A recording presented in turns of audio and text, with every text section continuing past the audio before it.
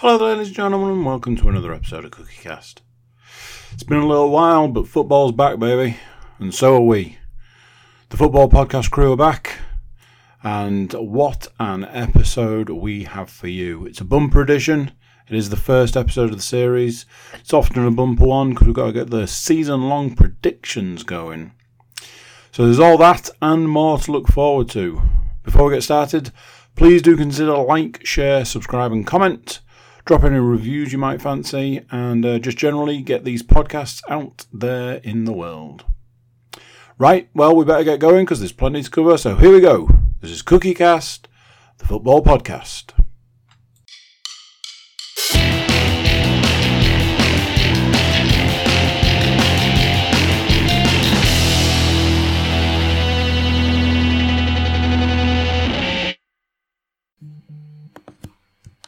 Recording in progress. Ladies and gentlemen, the wait is over. The long, hard summer has come to an end, and we're really, really ready to get going again for the football season. That's correct, ladies and gentlemen. The football season is upon us. It's due to start this very week. Football's back. So let's talk about it. Let's get ourselves ready for the upcoming season. Some of us might be looking forward to a football season for the first time in 20-something years. I think if you're Mr. Moore, that's certainly the case. Or dreading it more than you've dreaded it. Listen, we might cover it later on.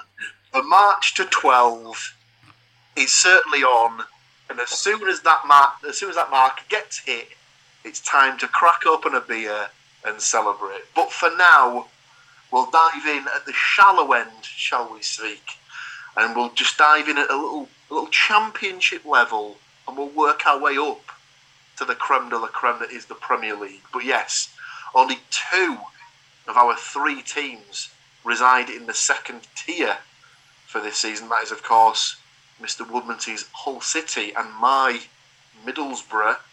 And we'll start with Hull City from a sort of a preview perspective. Now, I've made a list of all of the ins and outs that have gone on at Hull, and I've done the same for Borough and the same for Forest. So we'll start with the players that have left Hull City over the summer. So this is all information taken from transfermarkt.co.uk. Everyone was obviously sad to see Tom Huddleston leave the team with his insert number of appearances here last season. As the resident Hull supporter, did he even come close to bothering the sort of the sheets or anything? I don't think it made double figures. So, put it this way, people were much less enthused this time around than they were last time he was here, so wasn't one of the finest signings of the last season. From my research, I didn't see that he'd joined another team, so he's either retired or he's still on the lookout. Yes, RIP to the Hull career of Mr. Tom Huddleston.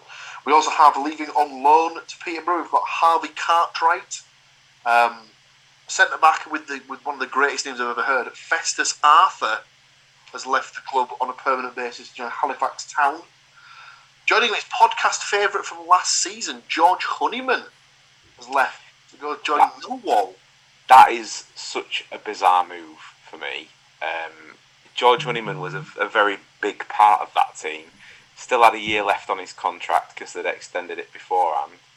And obviously Paul's about to get to the people coming in, but I think it was more a case of he didn't like the way things were going in with regards to what was coming in, didn't maybe really see a future there, so kind of got out whilst he could. Yeah. It was, like you say, it's a bit of a strange one. I thought it was a strange one, just given the fact that he's not... Obviously, sometimes location plays into the fact for a footballer, but he's from the northeast, so... Well, I read an article not too long after it went through, and it was saying that basically it's the way that Hull have gone, particularly. What he was meaning was new owners come in, so he's after a bit of a pay rise on that extra year that he had, and they weren't willing to change the terms. They weren't willing to give him the increase, so he left. I mean, nothing to do, like I say, with all of the players coming in whatsoever. So. I'm sure I'm sure he'll be replaced by one of the names that we'll come to later on in the list. Joining Mr. Heyman out the door is another George. George Moncur has left to join Leyton Orient. Richard Smallwood, a guy who was pretty much ever present, I believe, last season. I think he was the club captain at one point as well. He's also left to join Bradford City, which in League Two terms is being classed as quite the coup to be for a League Two side to be signing a Championship player that's made appearances in the 40s the previous season. Dare I say, cult favourite Tom Eaves has also left the building. He's gone to join Rotherham to not score goals, so that's nice for him. Shots fired. Seriously, it's at this point, if I was, fully in charge of my own destiny, this would be where I'd be making the if Tom Eaves scores X amount of goals, I'll get a tattoo on my body statistics and things like that. Yeah, I'm not stupid let's do that. I'm not stupid enough to make that sort of Let's bet, do that. so that ain't happening. I think if he gets double figures, Paul should grow the ponytail just like... Tell you what, if people want to see it, then obviously I'll leave it up to the listeners and the viewers. If that's what people want to see, then who am I to deny them what they want?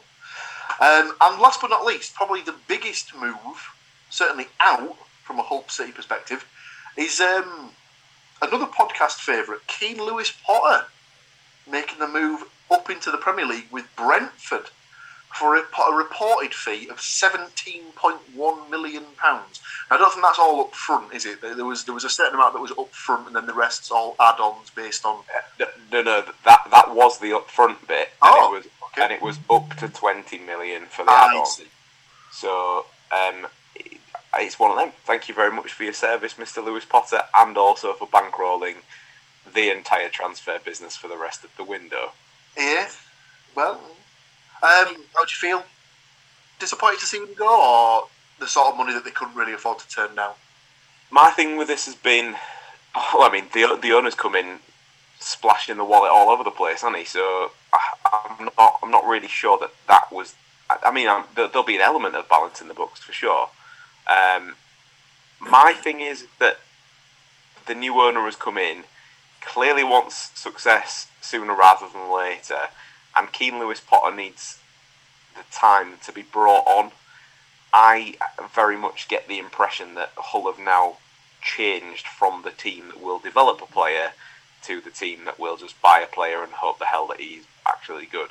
So I'm not really sure where else he would fit in that regard. I think Brentford, for him personally, isn't a bad move on the basis that he's going to get a bit of Premier League experience. He's not gone to like a top 10 team that he's just going to sit on the bench. I think he will actually get time. And who knows? I mean, he could just Jared Bowen the shit out of it. So, I was going to say that was going to be my comparison. That was going to be definitely going to be the case. If that's who he should be looking to emulate from like a Premier League perspective. And if he is given like the chance to go straight into the first team rather than just being on the periphery, then from the games that I saw him in last season, he certainly got enough about him to prove himself at that level, but only time will tell us. With us, he was very much the standout in the terms of because he could hit the net, but for me, he was that kid that needed 5 chances to get 1. Like, that's the bit that needs tightening up, I think, but he's got his chance to do it now. So I think the thing that goes with that is that obviously in all leagues apparently there's financial fair play, and you've got to fit into that financial fair play. And selling Lewis Potter for 17 million probably sets you. It counterbalances what you might have spent towards like last season and then this summer and then possibly later in the year. So I think, it was a method that Forest used previous summers. They'd sell one player for a lot of money, and then it meant that when people start going, financial fair play, so yeah, we sold a player that we produced ourselves, so all that money was big, lovely profit.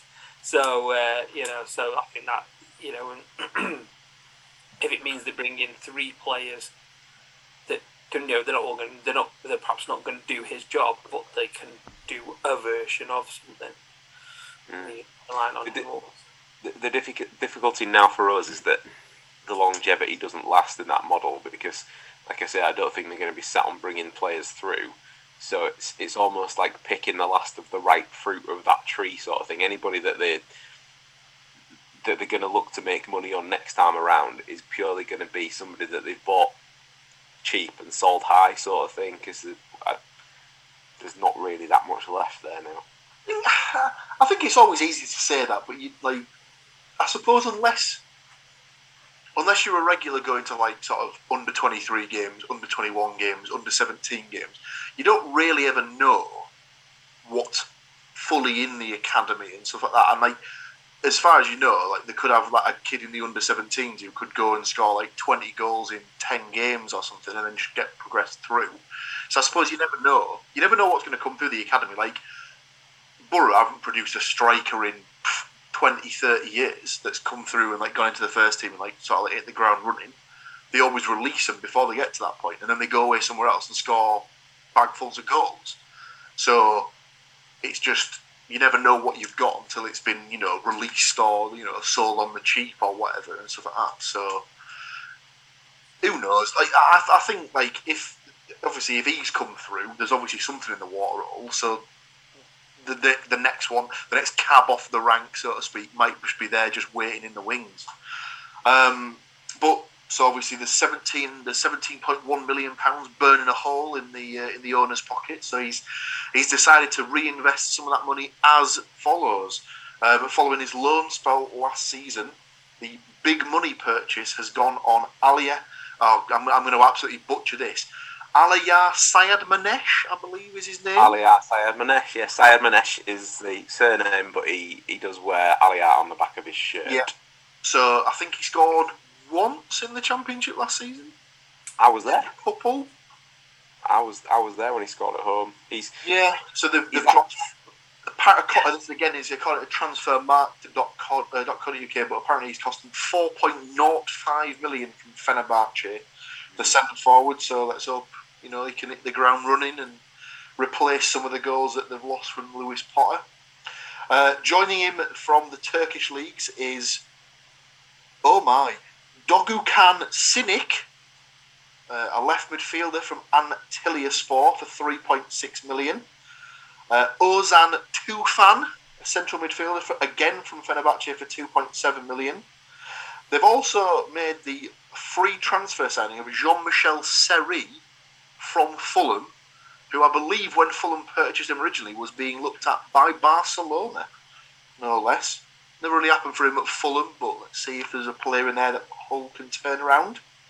I've already seen him play for Hull because I went to the pre-season game against Leicester. Indeed. And let's just say I hope he gets better.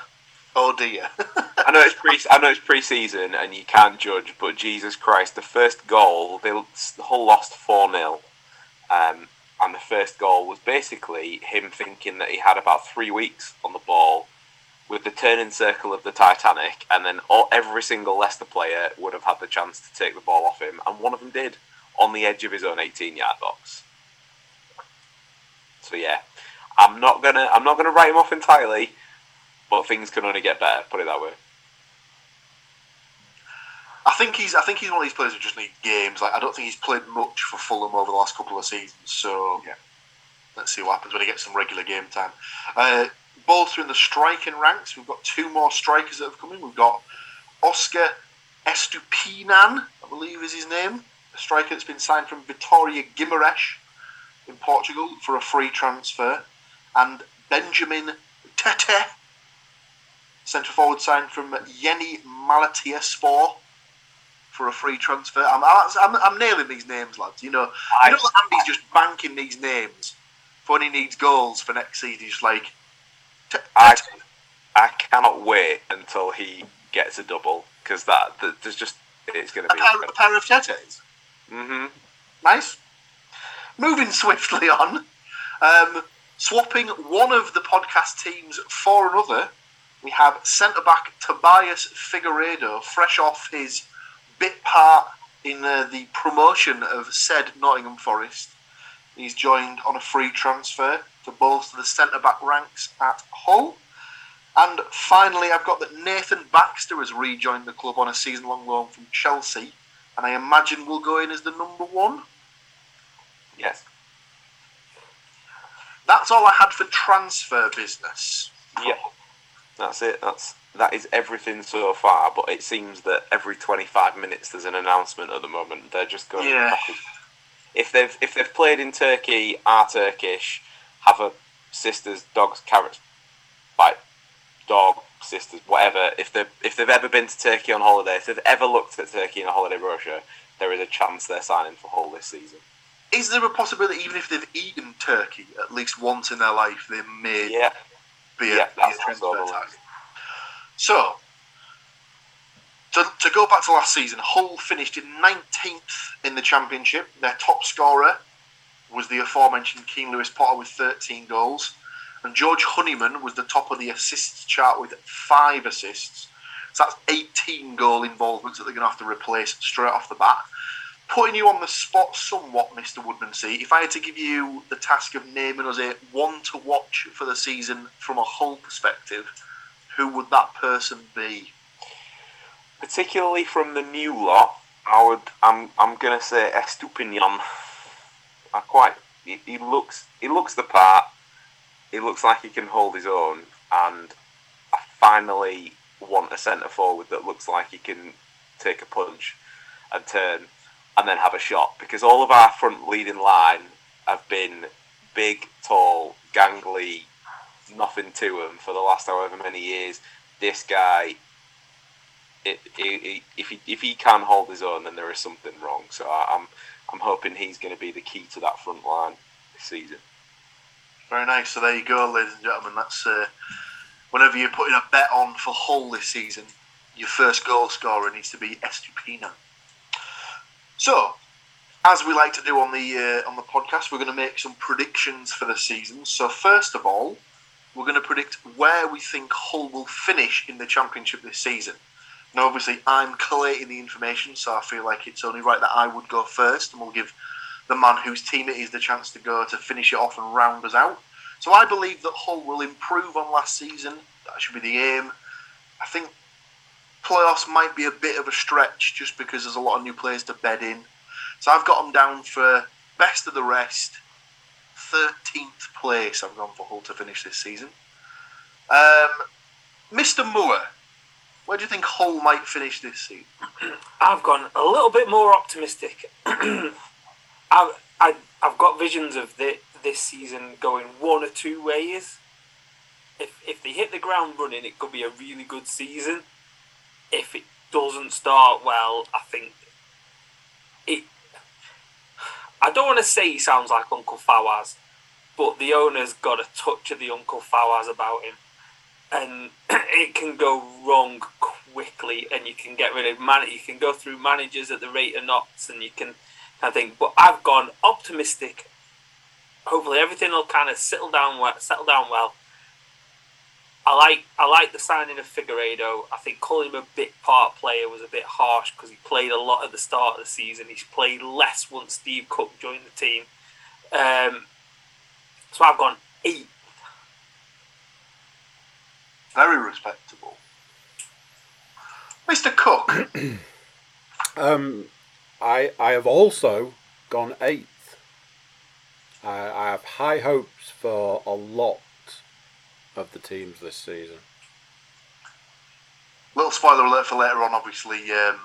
Get your money out, ladies and gentlemen, because there's going to be a new name on the Premier League trophy, obviously, at the end of this season. Go on then, Stu, as the resident Hull City fan, wrap it up for us. Where are your boys going to finish this season? Well, I am optimistic in the respect of they can't really finish any lower than last season, otherwise it really will be a bit of a shit show. So I'm not happy with 8th. That makes me a bit. I think they have bought heavily. They've got too much to do. I think they'll probably get off to a slow start. Matt touched on it there as well. All of these new signings that they're bringing in are fine, but the manager was crap last season, and I think he's the guy that's taking training, not the guy that's picking the team. So I've still gone for an improvement. I can't stretch as far as 8th, but I have gone for 11th. I think 11th is that comfortable ground for the owner to feel like they've made progress and then still want to spend money next season, rather than just chuck his toys out the pram because he hasn't got what he wants first off. On the back of the whole thing, though, I will just introduce this at this point. The brand new home kit has been purchased, although I completely forgot to wear it for the podcast. So I'm sure you'll see that again at some point in the future. It does look very nice. I think we went through it just in our little personal chat and stuff like that. In the fact that both of the Hull kits for this season look particularly nice. Middlesbrough's home kit maybe left a bit to be desired. Away kit stunning, and then both Forest kits are just nice. So Good. So we've done the where we think the team will finish. Now we need to see who's going to bag the goals for them. So who do you have down as the top goal scorer for Hull? I'll dive in with my pick. Obviously, he's had a chance to get bedded into the look of the league from last season. So I have gone for Mr. Syed Manesh to be the top goal scorer. I haven't put a figure on it. I'm just going to go with the fact that that's my guy. I'm going to pick to be the top goal scorer. Mr. Cook, who have you picked? I considered going the same as you, Mr. Williams, but I've gone with Longman. Nice. Did all right last season. Did he get? I don't think he got into double figures, but he was in the high single digits, I believe, for goals. Certainly contributed. Yeah, he's probably more on the assists side. I would have thought as well. Mr. Moore. I've gone for Tete. Tete. This is. I really hope he does well this season, because this is going to be the gift that keeps on giving. And closing it out again, resident Hull City expert. Go on, Stu, bagging the goals. I'm going to stick with a guy I said before, Estupinian.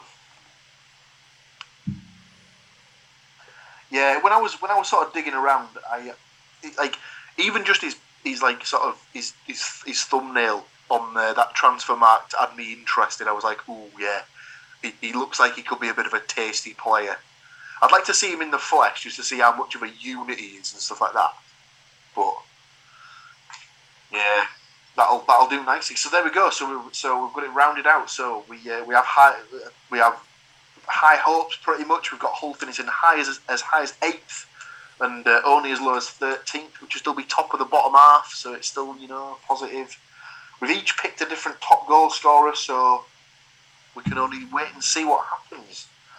So we're going to move swiftly on to the team that was finishing just outside the playoffs last season, and that is my team, Middlesbrough. A lot more players going out of the department than coming in currently. They've been uncannily slow to get their business done, which has been the case over the last couple of seasons, sadly, from a Borough perspective. But leaving the club on free transfers have been Neil Taylor, Lee Peltier and Sol Bamba. Obviously, Neil Warnock no longer being at the club means that his boys that travel to whatever club he appears to be managing at the time no longer need to be there.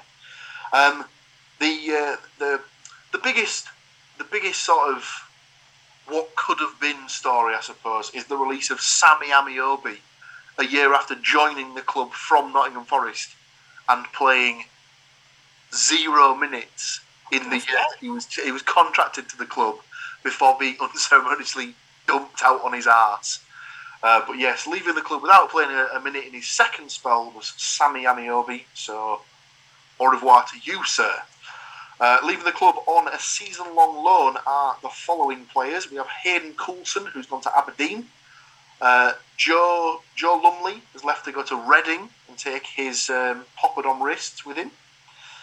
Grant Hall has joined Rotherham on a season-long loan, and the surprise signing of last season, Martin Piero, who joined the club from a team in Uruguay, I believe, has gone back to South America and joined Boca Juniors on a season-long loan. Never really worked out for Piero, so that was a bit of a sad one. That one. Leaving on a permanent basis is Toyosi Olasanya, who's joined St Mirren on a permanent basis. Also, young defender Nathan Wood has gone to Swansea. Third choice goalkeeper Dejan Stojanovic has joined a team I've never even heard of before called Jan Regensburg. Could be German, could be Austrian. Let's be honest, no one has a clue who they are. Obviously, all the Jan Regensburg fans now switching off the podcast as we speak and never tuning in ever again. And the biggest sale from a Middlesbrough perspective at the moment, at time of recording, shall I say, is right back that did so well on loan at Nottingham Forest last season, Jed Spence. He hasn't rejoined Tottenham. He's taken his talents to the Champions League, or so he thinks. We'll wait and see what Mr. Conte does with his team selections. But yeah, Jed Spence has joined Tottenham on a permanent basis for an initial fee which is reported by Transfermarkt as £13.23 million. Again, can rise based on appearances, certain clauses being met, but we'll wait and see. It's all based on winning trophies. So based on to be that guy. Based on Conte's quotes, 13.2 million. Because there's no way. I mean that would be the sensible thing to take from that clause, I suppose. Coming into the club, as I said, they've been a bit quiet on the transfer front. So far, they've only brought in 5 players. Haven't spent a penny yet. All their business has either been frees or season-long loans. They've signed the centre-back Dara Lenihan on a free transfer from Blackburn Rovers. They've brought in 2 goalkeepers. They've brought in Liam Roberts from Northampton Town on a free, and the American Zach Stefan from Manchester City on a season-long loan. They've also brought in a new left wing-back in the name of Ryan Giles from Wolves on loan. In one of the pre-season games, he got 3 assists in one half. And utility man Tommy Smith has just signed today on a free transfer. He was last at Stoke City. So going back to last season, Middlesbrough, as I said, finished in 7th place, so one position outside of the playoffs. They were the ones to miss out on the final day of the season. The top scorer in all competitions was Matt Crooks with 11 goals, and the top assist was Isaiah Jones with 8. From the one-to-watch perspective, for this season, he signed in January of last season and only played a handful of games towards the end of the season. But I've gone for, seeing his performances in pre-season, I've gone for Riley McGree to be the one-to-watch for Borough this season. If he was nailed on to stay, I would say that Marcus Tavernier would be the one to watch. He'd be the most important player.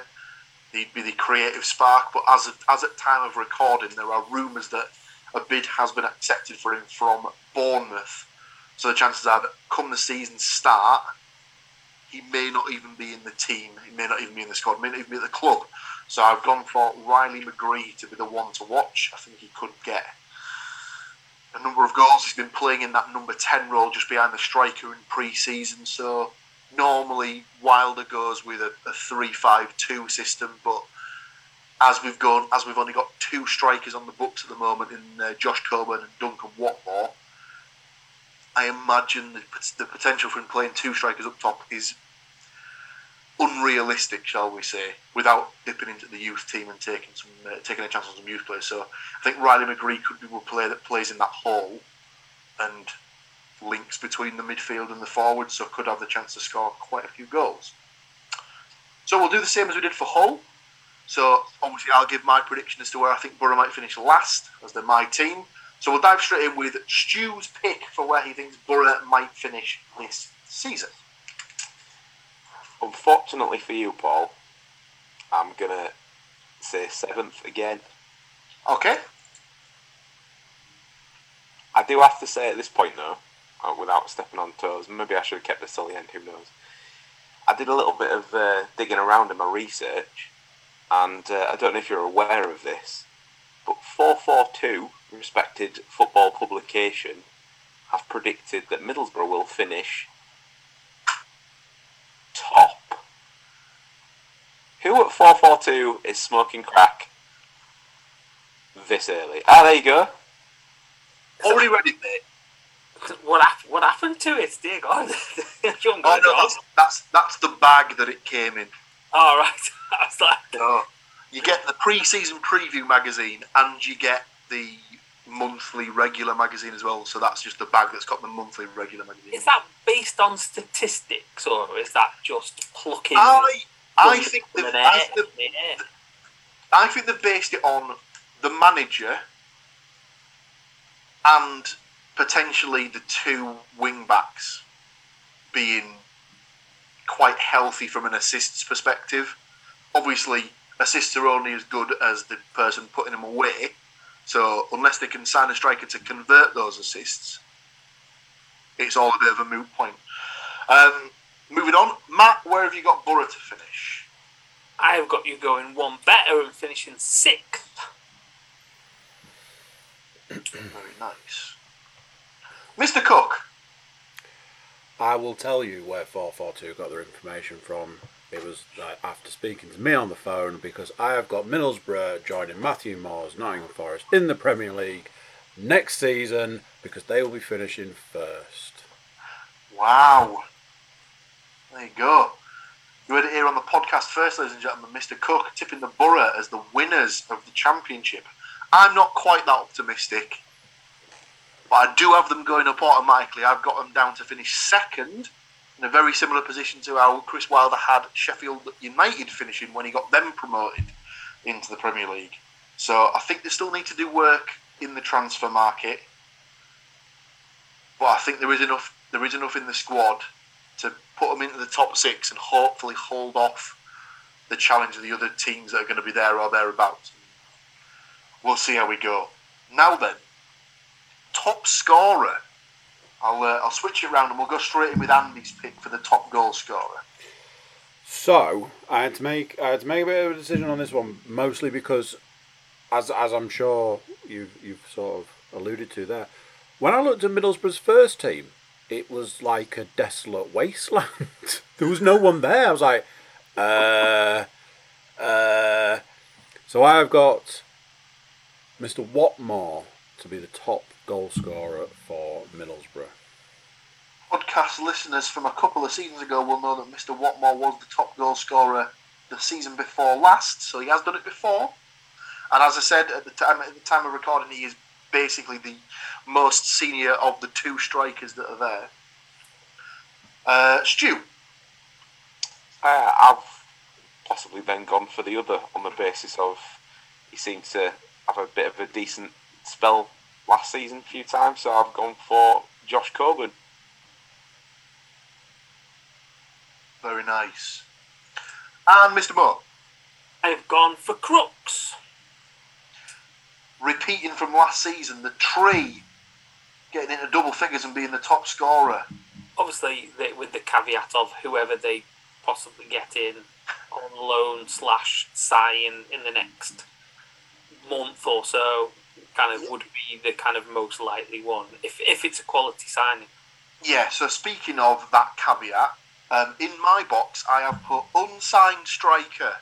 Ah, boo! I have had the massive cop-out. So, according to some reports today, there's some that reports one. going around that apparently Marcus Fors, who was on loan at Hull for the second portion of last season, had completed a medical at the club today.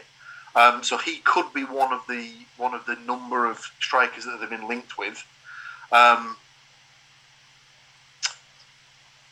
it is a massive cop-out, I'll go for Riley McGree then. I didn't realise that the Force thing was so far on, because I'm assuming that they've spent the close season installing some barn doors at the each end of the ground.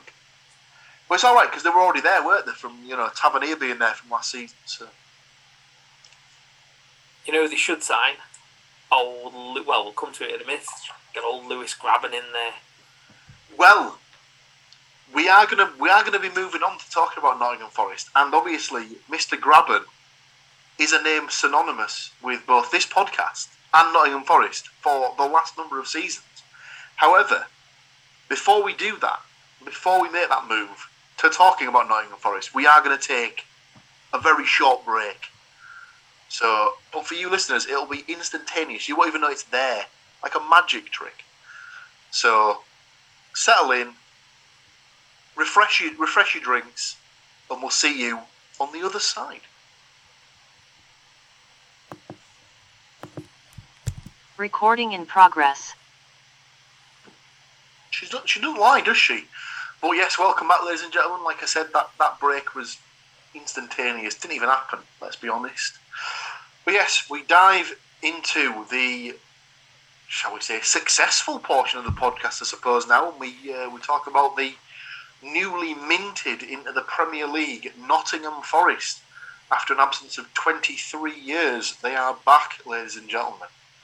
There he is, waving along. He's looking forward to it. / he's very, very apprehensive.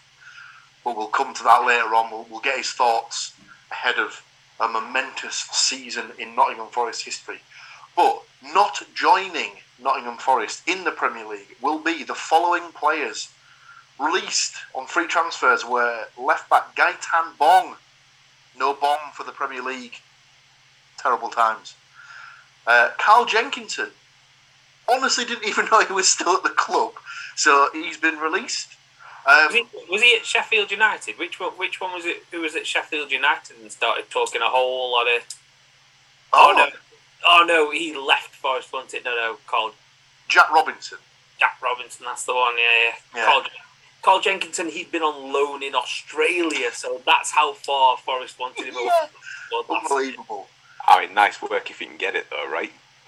I was going to say it's not bad. Although, have you seen all the things in Australia that can kill you? Yeah, I'd maybe be thinking twice about moving there. Anyway, moving swiftly on. As mentioned in the previous segment, podcast and Nottingham Forest favourite Lewis Grabban will not be joining the club's rise to the Premier League. He has been released at the end of his contract. I believe he's still looking for a club.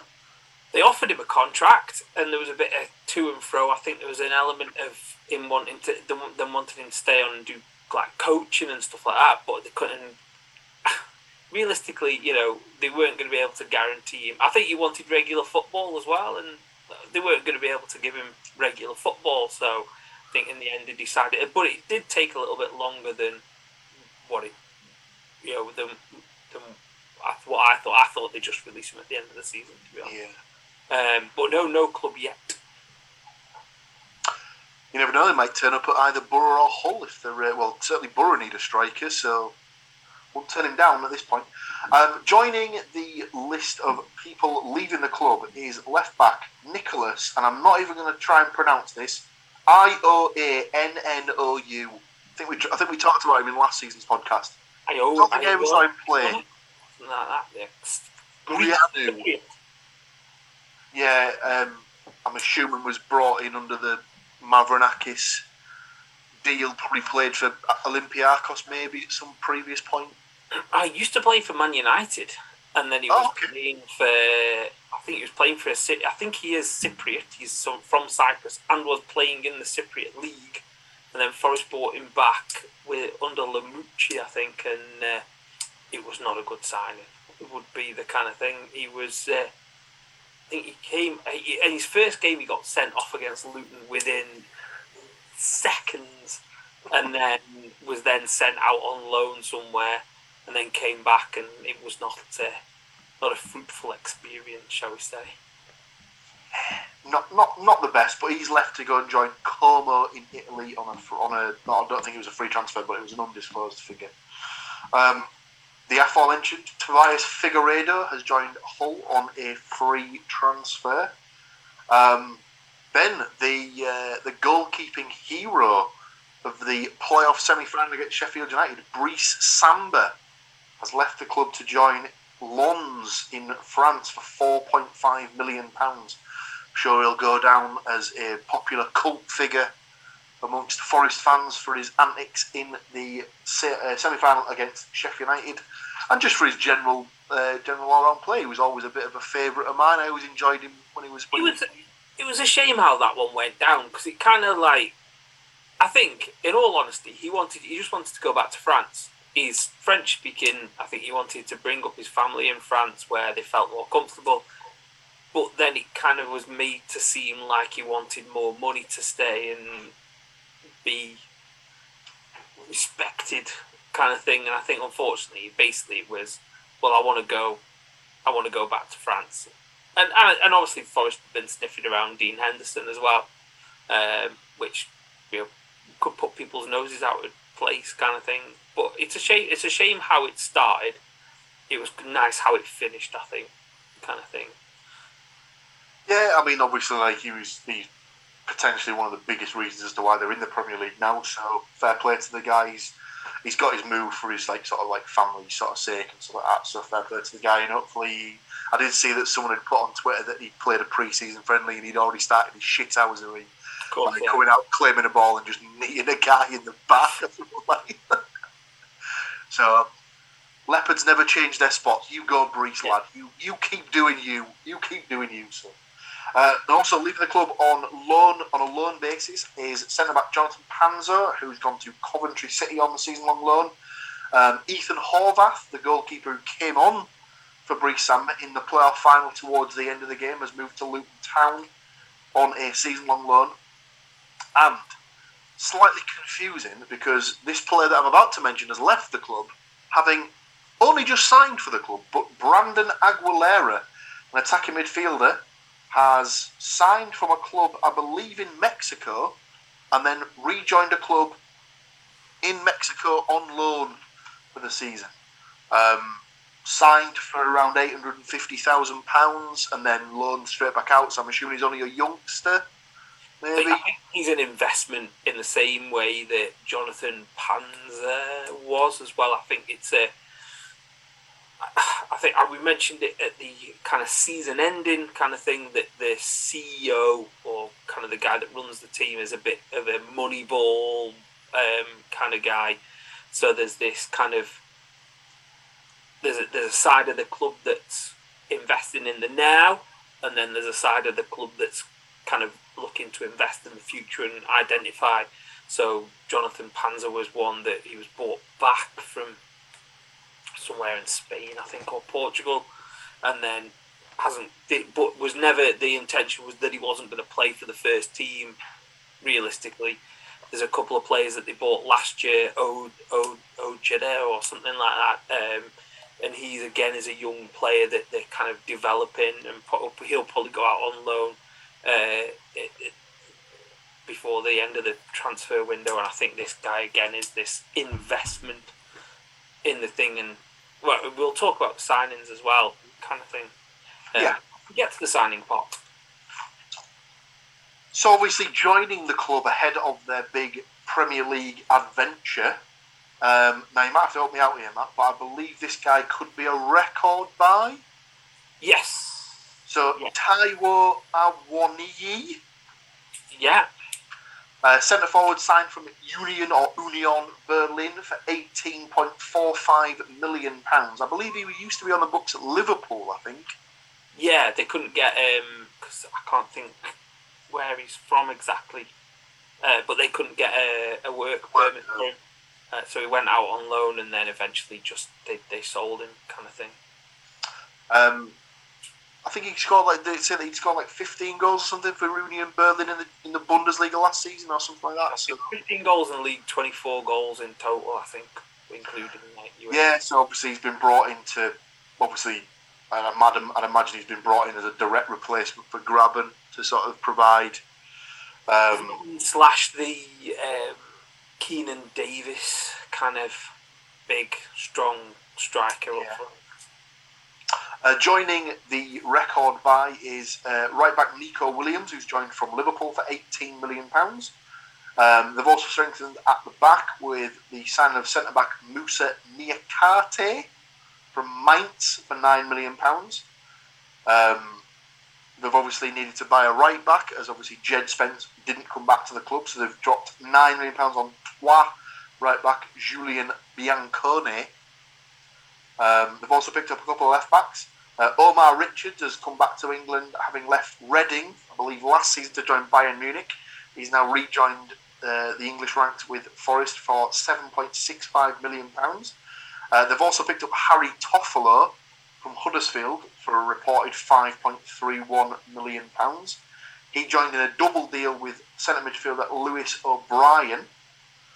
Of course, we had the aforementioned Brandon Aguilera, but he's gone straight back out on loan. And then they've also signed backup goalkeeper Wayne Hennessy from Burnley on a free transfer.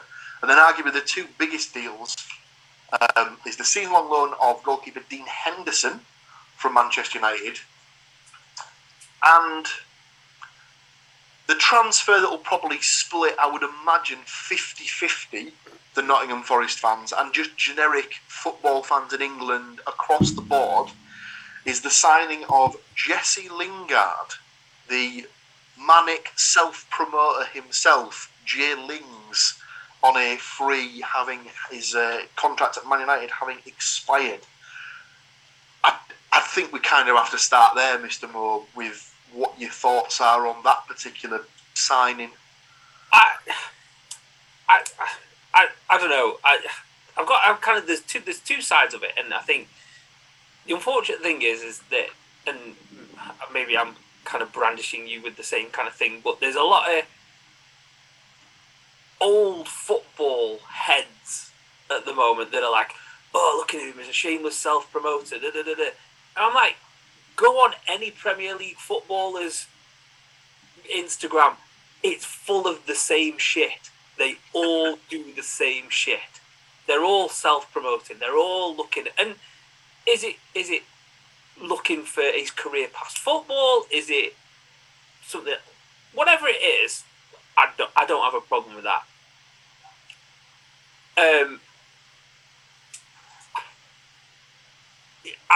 It's that kind of thing of who signed him, and I feel this is very much an owner kind of driven signing. If he comes in and he fits into the team, and I think that was the key kind of thing about it, and I know I complained about it last year of that they were very much a team, but the attitude of the team at times didn't sit well with me. And if he comes in and he fits into the team, and he buys into it all, and he isn't all about him on the pitch. What he does off the pitch, I couldn't give a shit. As long as he's not doing anything weird, or illegal, then that's fine. But as long as he buys into the team and stuff like that, and what I presume is, and what I hope is, that the biggest splash signing for me was Henderson. I was really chuffed with that. And I assume because he spent some time around him, they've gone to him and said, what's the crack with this guy? Is he worth signing? Was he all right at Man United last year? And rumours as well. He was one of the ones that was leaking stuff from the dressing room, but I don't think he was the only person leaking things from that dressing room last year. And I assume that when you've invested however much money they've invested in Henderson, which will have been a loan, they will have paid for that loan, they'll be picking up, and people are twisting about Lingard's wages. We don't know what Henderson's getting paid, because it's not going to be cheap. And I just think, he bought into West Ham, and when he went to West Ham a couple of seasons ago, they weren't the club that finished wherever they finished last year. They were a bad side the year that he went to West Ham. So, I think Forest have signed some players, and they've let some players go out on loan who want to play in the World Cup. I'm hoping that he, even if he just plays till Christmas and we get to like 30 points, I'll be happy with that. And it means that then we just, and then we drag our ass from Christmas to May, picking up another 14 points to keep us up, whatever it takes. You know, if it's a one-season deal, so if he's terrible, we get out of it at the end of the season. If he's great and loves it, then he can have a bigger contract, because in theory, if we've done all right and we stay up, then you can sign more players of that quality to come into the team. So then here's £115,000 a week will be average for the team, hopefully. But he's a decent player. I think Forest have gone for the splash route. But then on the flip side of that, you look at all the players that have been released and then are potentially could be released or sold in the next month or so. There was a lot of work to be done, because we weren't the standout team of the league, and there was a lot of players who played for the team, and a lot of players have left. If you look at the team that started the playoff final, half of those players aren't there. So the keeper's gone. Both left backs and right backs have gone.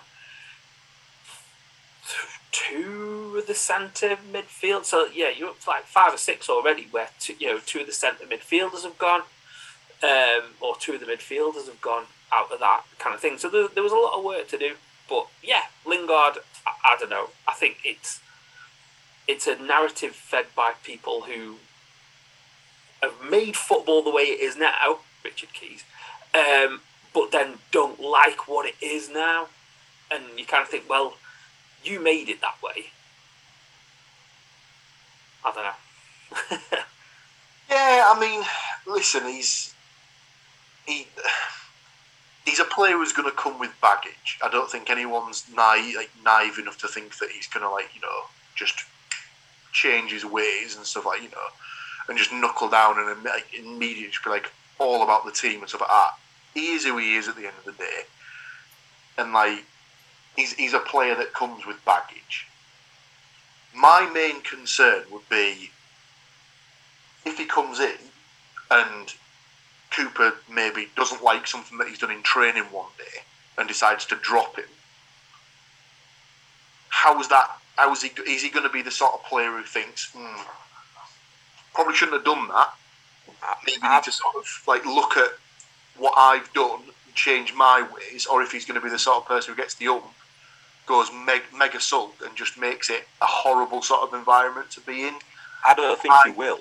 And I would suggest that if he was indeed the person that was leaking stuff from Man United, he has been in that exact scenario, in the sense of when Ronaldo went back to United, that place has been toxic ever since, because that's the one player in that position who expects the team to be built around him. Lingard in his right mind can't go into another dressing room and expect that player to be him and expect a different result. I think that it's a difficult. He had that, as Matt said, he had that good stretch when he went to West Ham, and then he never really got another look in. But yet, then every time that he was picked up for England, I don't think he did that badly there either. So I think he's got that year deal. He's got absolutely nothing to lose and everything to gain.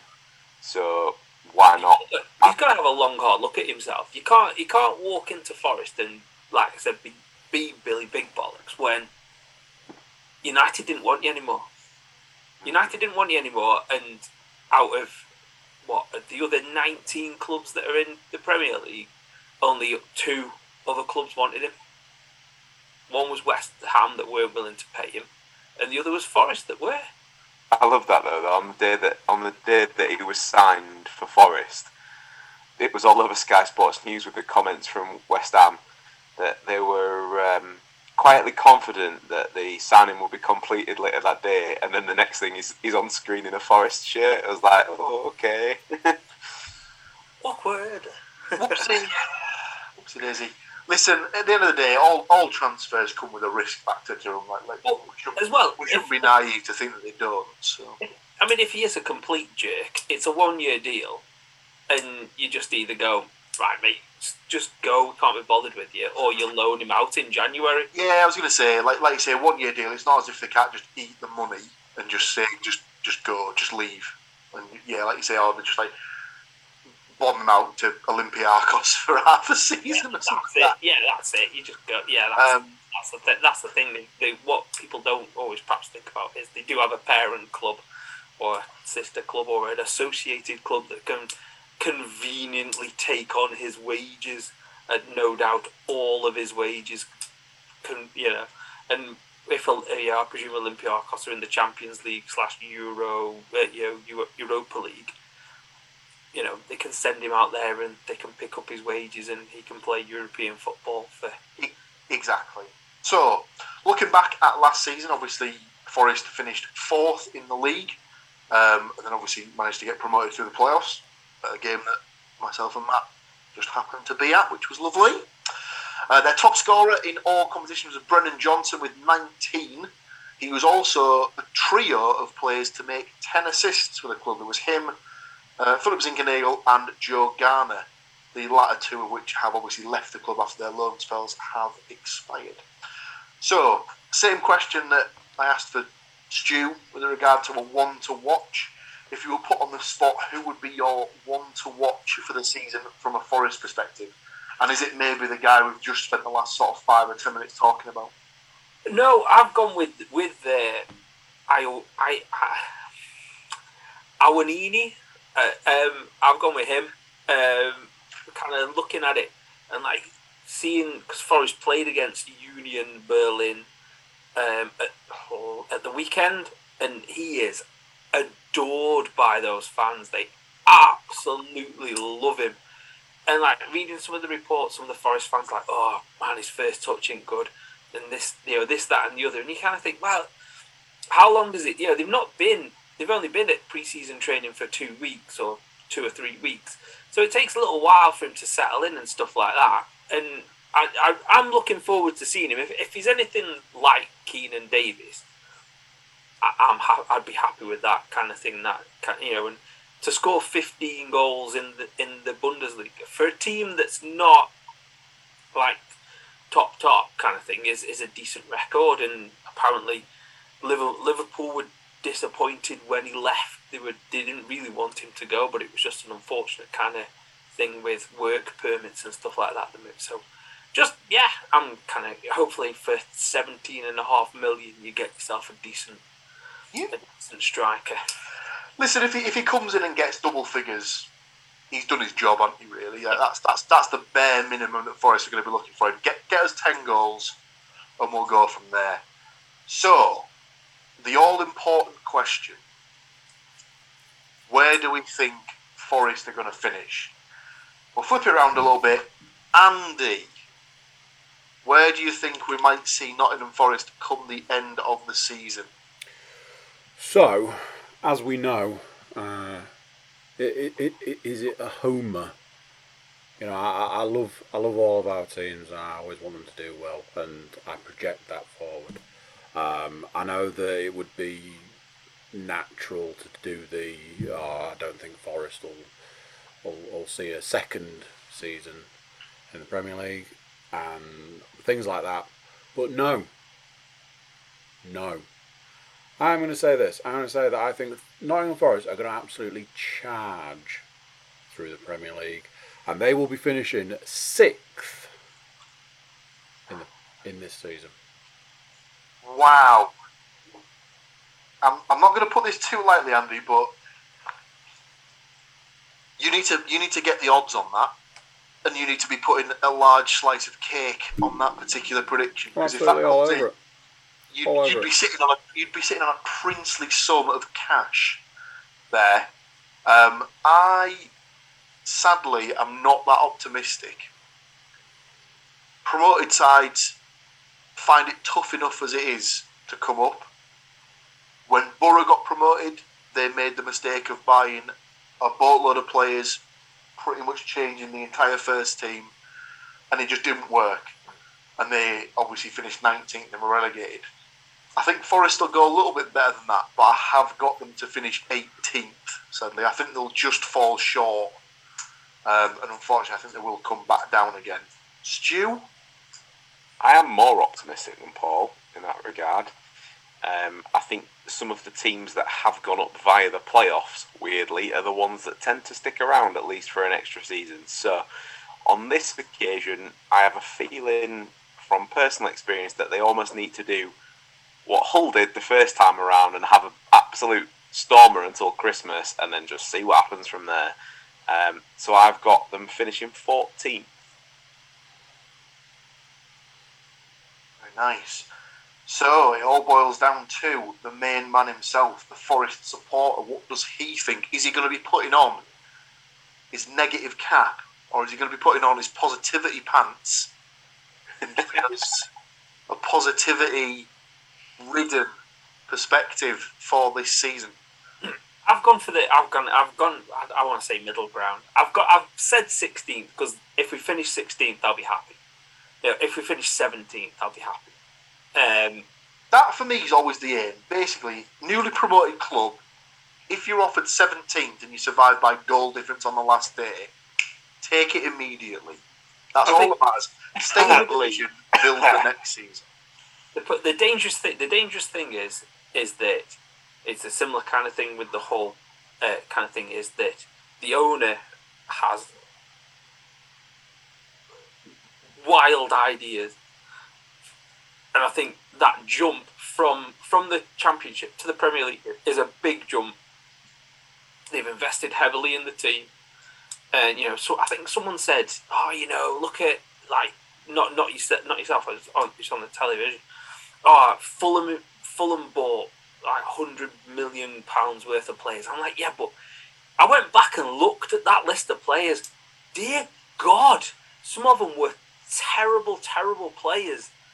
And I'm not saying that all the players that Forest have bought are going to be brilliant, but I trust the process better at Forest than I do at Fulham, because we know what the guy that runs that team does. He throws money at everything. It's also not they're not huge gambles for me from a monetary perspective. Only the top two, the striker from Union Berlin and Nico Williams from Liverpool, are in double figures in terms of money spent. So they £9 million for a player in the Premier League. It's that's low end what you're paying these days. Yeah. So it's not. There's never been the only two players where I thought, how's that going to go, is the Italian guy Biancone, is it? Biancone, the right back, and the guy that we signed from Mainz. Moussa Niakate. Those are the two where I was like, all right, what standard are we looking at here, kind of thing, in terms of whereas everybody else, I think the striker, the guy from Union Berlin, $17.5 million is not a massive amount on a striker. Should be all right. Nico Williams is not a proven player, but he's a well-respected player that people talk about. The two guys from Huddersfield, as much as I slandered them all over this podcast at the end of last season, they're decent players. Toffolo, whenever he got the ball, you were like, I'm not sure about this. And they've bought players where I'm like, okay, I'm all right with that. As opposed to, where's he from again? Where'd they sign that one from? Or the aging player that you kind of looked at and thought, Christ, you get all excited. Finidi George, that was the one I was thinking when Ipswich signed him when they got promoted, and he played his first match, and everyone was like, "Oh my God, it's amazing!" And then he never did anything again, and they went down. I think there's an element of either they're good players that might keep us up, or if we do go down, there'll be good players that'll absolutely boss it in the championship the season after. And sometimes you've got to do that. We'll see. I don't know. But if they finish 16th, I'll be happy. In case anybody's wondering, Nottingham Forest to finish in the top half 7-1. Is that it? Wow. Ever since they got rinsed with the Leicester thing, they do not like putting out big numbers for certain bets. I think this clearly the Jay Lings effect. Well, potentially speaking of Jay Lings, the last thing we've got to do from a Nottingham Forest specific prediction is to pick who we think might be the top scorer for Nottingham Forest this season. Now, obviously, he got 19 goals last season. Granted, it was at a lower league level, but he's a young player. I think he'll get better. So I've just gone straight back in again with Brennan Johnson as the top goal scorer for me. I saw a little bit of what looked like agreement from Mr. Woodmansey and potentially Mr. Cook. So am I right in the same name in both those boxes there, gentlemen? For me, please. Agree with him. There. Yep. So Andy's straight in with Brennan Johnson as well. Stu? Yep. I agree with exactly what you said. I think he's got that sort of hunger about him as well, being a young guy to kick it up a gear. Obviously going to the World Cup as well with Wales in the winter, so you'd like to think that he'd probably want to get a nice run of games under his belt and nice sort of lead into the tournament, so he can, in his head, so he can smash a couple past England and stuff like that in the game. So, Mr. Moore, take us home. Last prediction for this particular section. Who is Nottingham Forest's top goal scorer this season going to be? I've also gone Brennan Johnson as well. Clean sweep! So, we're either all going to be chilling out this time, well, I say this time next season, we're either going to be chilling out in May, thinking, oh, look at that lovely, delicious point with Brennan Johnson having scored 85 goals this season, as Forest romp to the title. So there we have it, ladies and gentlemen. That is our early season predictions for the teams in question that we support. However, we're not done there. We will be doing some season-long predictions for the Premier League as a whole and the Championship. And then obviously, it's what you all came for. It's the week-on-week predictions. That will be the last thing we talk about this particular week. But what we're going to do at this particular moment is, I feel the need to refresh myself. So I think it's probably best if we take another short break and then journey back, and we'll have a look into 9-10 months down the line, and we'll see who we think are going to finish in the respective places in the Premier League and who might be joining possibly both of our teams in the Championship next season. But for now, we'll take that small break. Recording in progress. And she's not wrong. So, we've done our build-up for each individual club that we support this season. So, we'll go for the divisions that the clubs are in, and we'll give some season-long predictions for that. So, nice and easy to start off with. Who's going to win the Premier League, boys? I've put my pick in. I think this might be the same across the board, but do I have anyone who wants to raise their hand for Liverpool? Do I have anyone who wants to raise their hand for Chelsea? So Man City then, yeah? Manchester City, please. Correct. Yeah, thought that would be the case. Nice and simple. I mean, Liverpool could have all the best players in the world and I still wouldn't pick them, so that is the correct answer. It's that thing when obviously there was the COVID break, and then it was a case of they might have to cancel the season, and everyone was just like, oh, please do it. Yeah, but they've still not won it in front of fans, have they? Since forever. So it's a very good point, Stuart. So the remaining 3 teams to finish in the top 4 in order. I have gone for Liverpool, Spurs, and Arsenal. same for me. Any differences there? So and Matt's gone the same as me in that order. In the same order. I put Spuds because, that's what they really should be called. Andy? Liverpool. United. Chelsea. Chelsea.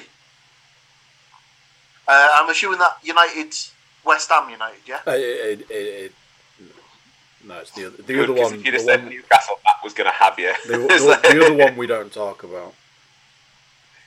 Stu, round us off, please. I have got Liverpool, Spurs, Chelsea. Very nice. So, which three teams do we think will go down? So obviously, as alluded to in my previous predictions, I did have Forest to finish 18th. The two clubs that I have got to join them in coming back down to the Championship is Bournemouth in 20th, and I've also gone for Brentford to finish in 19th position. Stu, who's your three? Bournemouth, Leeds, Fulham. Fulham. He obviously doesn't think they'll have learned from their mistakes from the last 2, possibly 3 seasons they've been in the Premier League. Mr. Moore. I've gone Bournemouth bottom, which is all going to, it's blatantly going to come back and bite us on the arse, this one. More than likely. Brentford and Southampton. Ooh. I did contemplate Southampton, but then they started making a couple of signings that looked half decent. So Southampton, Everton or Leeds was my 3 to go in that spot. But I also contemplated Southampton because they They've been were on the- under a bit of pressure at the end of last season, but I think to that end it'll probably start that way and they'll get a change of manager early doors. I would be thinking that he would be high on that list of first managerial sackings this season. yeah, potentially. Go on then, Andrew. Finish us off. Now, and this might be where I got this one wrong, because when I went to do the Championship, I was like, I might have selected the wrong thing. So, you might have to bear with me on this one. Burnley? In the Championship. Fuck. Brighton? Yeah? Where have you got them finishing? So, change Burnley for Southampton. Are they finishing bottom? No. Third from bottom. Southampton, 18th. Brighton. 19th.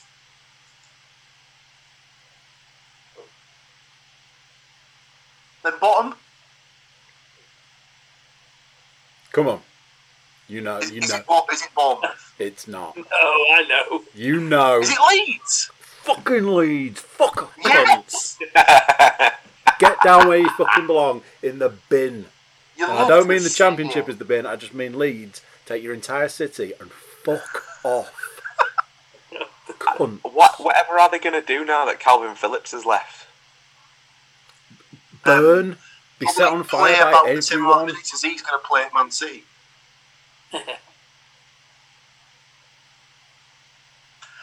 Right then, so last thing to do from the Premier League perspective is the top goal scorer. Probably an easy pick. I've gone for Haaland. Matt agrees with Alf Inge Haaland at about 52 to come in and score shitloads of goals. Andy, who have you gone for the top goal scorer in the Premier League? Again, I may have got this wrong, but I have put down Mohamed Salah. It's a solid pick. I double googled on that one to make sure that he was still, playing, and I looked for current player and I tried my best. I believe he's just signed a new contract extension. So, finishing us off for the Premier League, Mr. Woodmansey. So we've got 2 Man City predictions in the same player, but we also have 2 Liverpool predictions in different players because I'm going for their new boy Nunez. He's obviously not put off by that performance he had against Man United. Although to be fair, he did that, and then the next game I think he scored 4. So let's let's just temper those expectations a little bit. Right then, so we've done the Premier League. Now it's time to get to the real league that everyone really cares about. Let's be honest. So, Stu, who is winning the championship? As much as this pains me to say this, it's that time again. Norwich. Ugh. Yeah, Ugh. that's what I've gone with as well. So Matt's also gone for Norwich. Yeah, boring. And we don't even need to check with Mr. Cook, as we know from earlier in the podcast who he's picked to win the league. Don't we, lads? The mighty Borough. You love to see it. I love to see it. I'll be there. Obviously, as discussed, I haven't been as optimistic as Mr. Cook. I've gone for the team that not just missed out last season, because they didn't get to the Championship playoff final. I've gone for Sheffield United to sort of carry on where they left off last season. I know they've lost Morgan Gibbs-White from their ranks, but I think with a couple of shrewd bits of business in keeping Berg, they might just have enough just to sort of push on and finish top of the tree. Obviously, I've gone for Borough to be the runners-up in the league.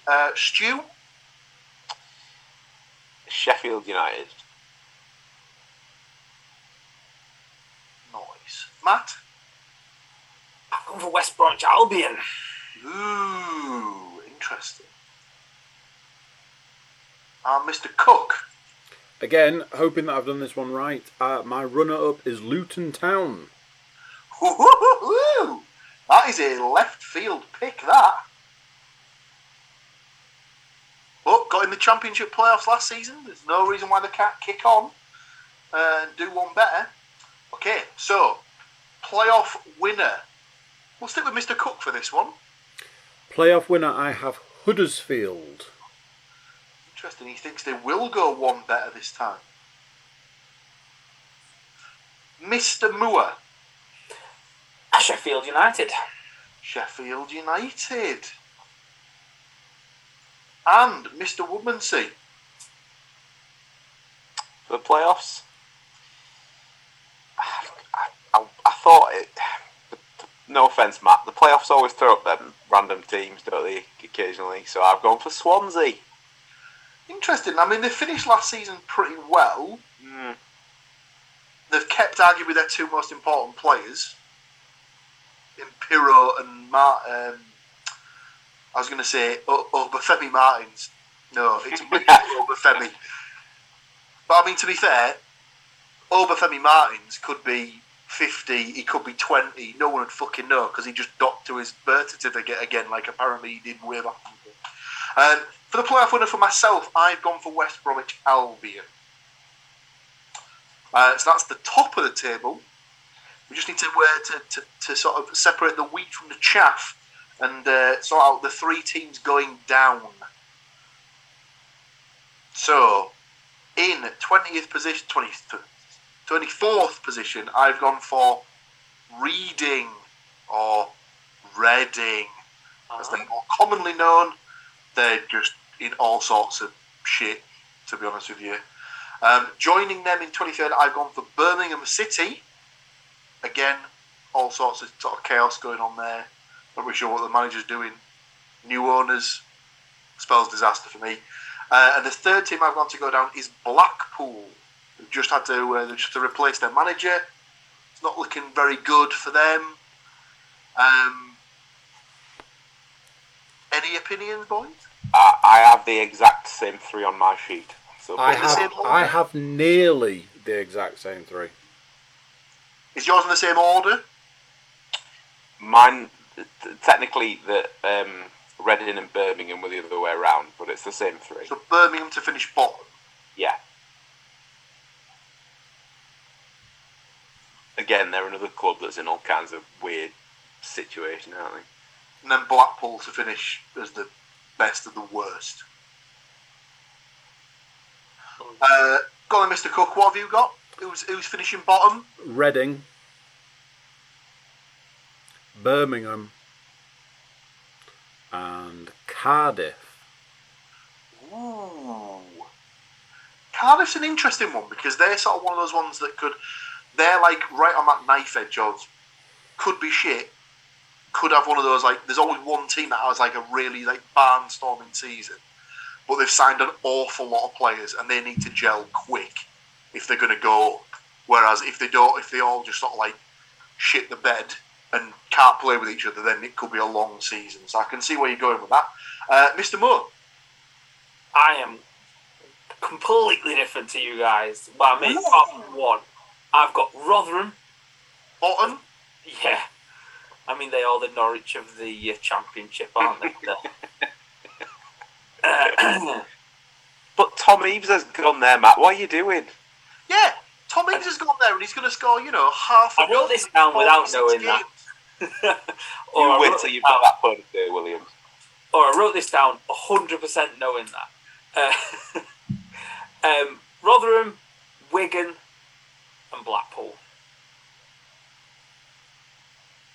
Yeah, I did contemplate both Wigan and Rotherham, and then I was like, surely Rotherham have got to get it right at some point. And if they don't get it right this season, like Reading are they're a complete sort of like basket case, isn't it? Birmingham, I don't even know if they know what's going on at the minute.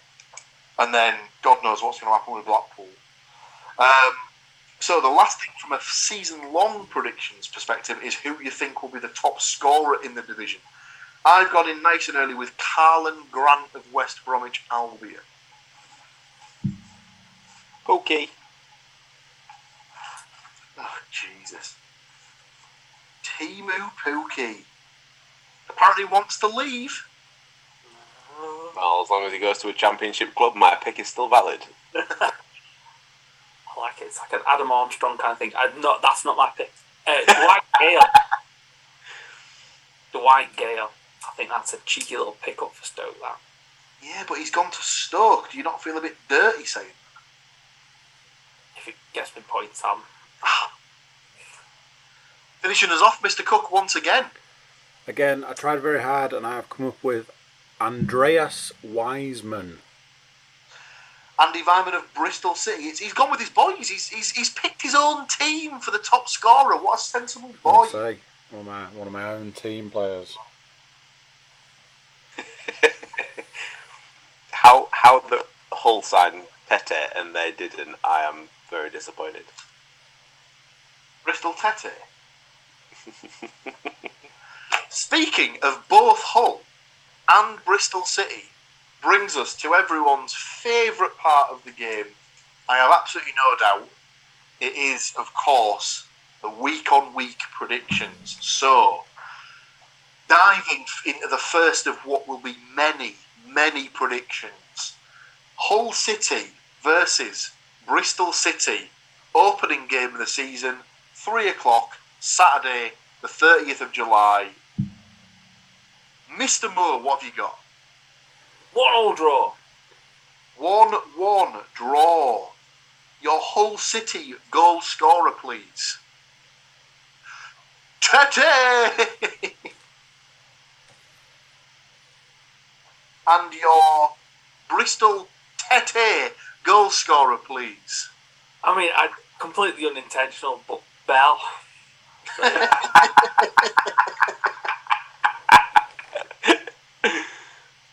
Perfect. You love to see it. Mr. Cook. So, I took a suggestion. I believe it might have even been from yourself, Mr. Williams. I took a suggestion just to start things off, get those points in early. So I've gone with 1-0 to Hull with Longman to score. Ah. I dare say at least one of us in the room would absolutely snap your hand off for that particular scoreline. I've gone optimistically for a 2-1 Hull City win with what will affectionately be for the rest of the season be known as the podcast boys Sayad Manesh and Estupinan to get the goals for Hull and to score what will obviously, from Andy's perspective, be the first of many championship goals this season. Who knows it? Mr. Andreas Weimann.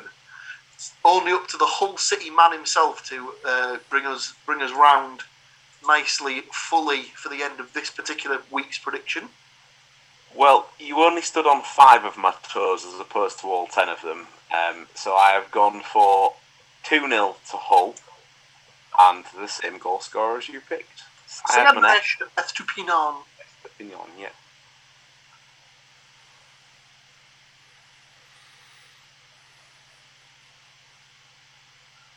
Yes. 2-0.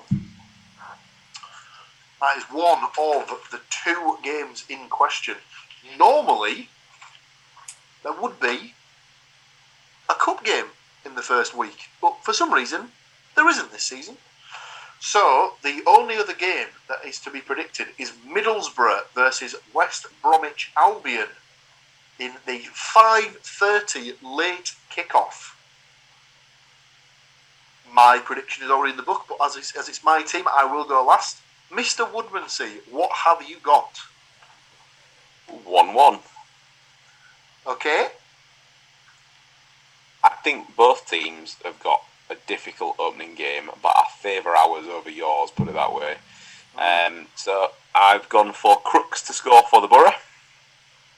Getting Matt's prediction off to a flyer.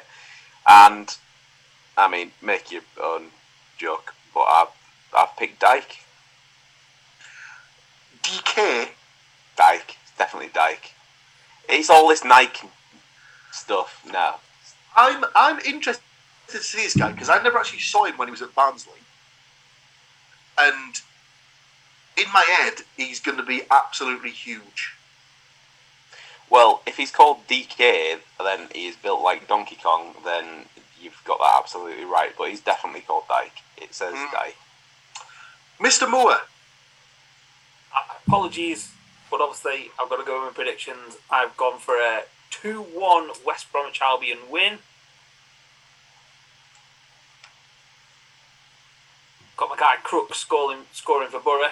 Got to get them, God knows how many goals this season. Oh, yeah. And then Wallace and Swift. The 2 new boys for the baggies. Cracking bit of business getting both of those players, to be fair. That was that. I mean, obviously I've got them finishing in the playoffs, but if them 2 hit the ground running, they could get double figures each, and then double figures in assists. Then that, and then your striker, the striker that you picked, looks really good as well. So, Mr. Cook.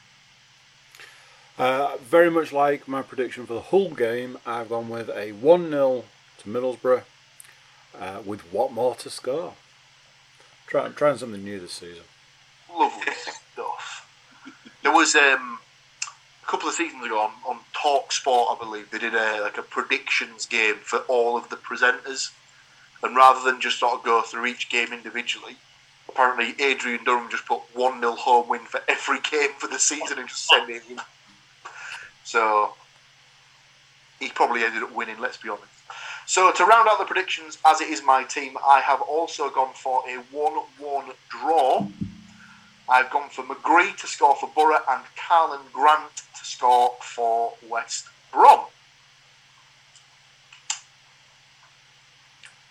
The pen click indicates the end of the podcast, ladies and gentlemen.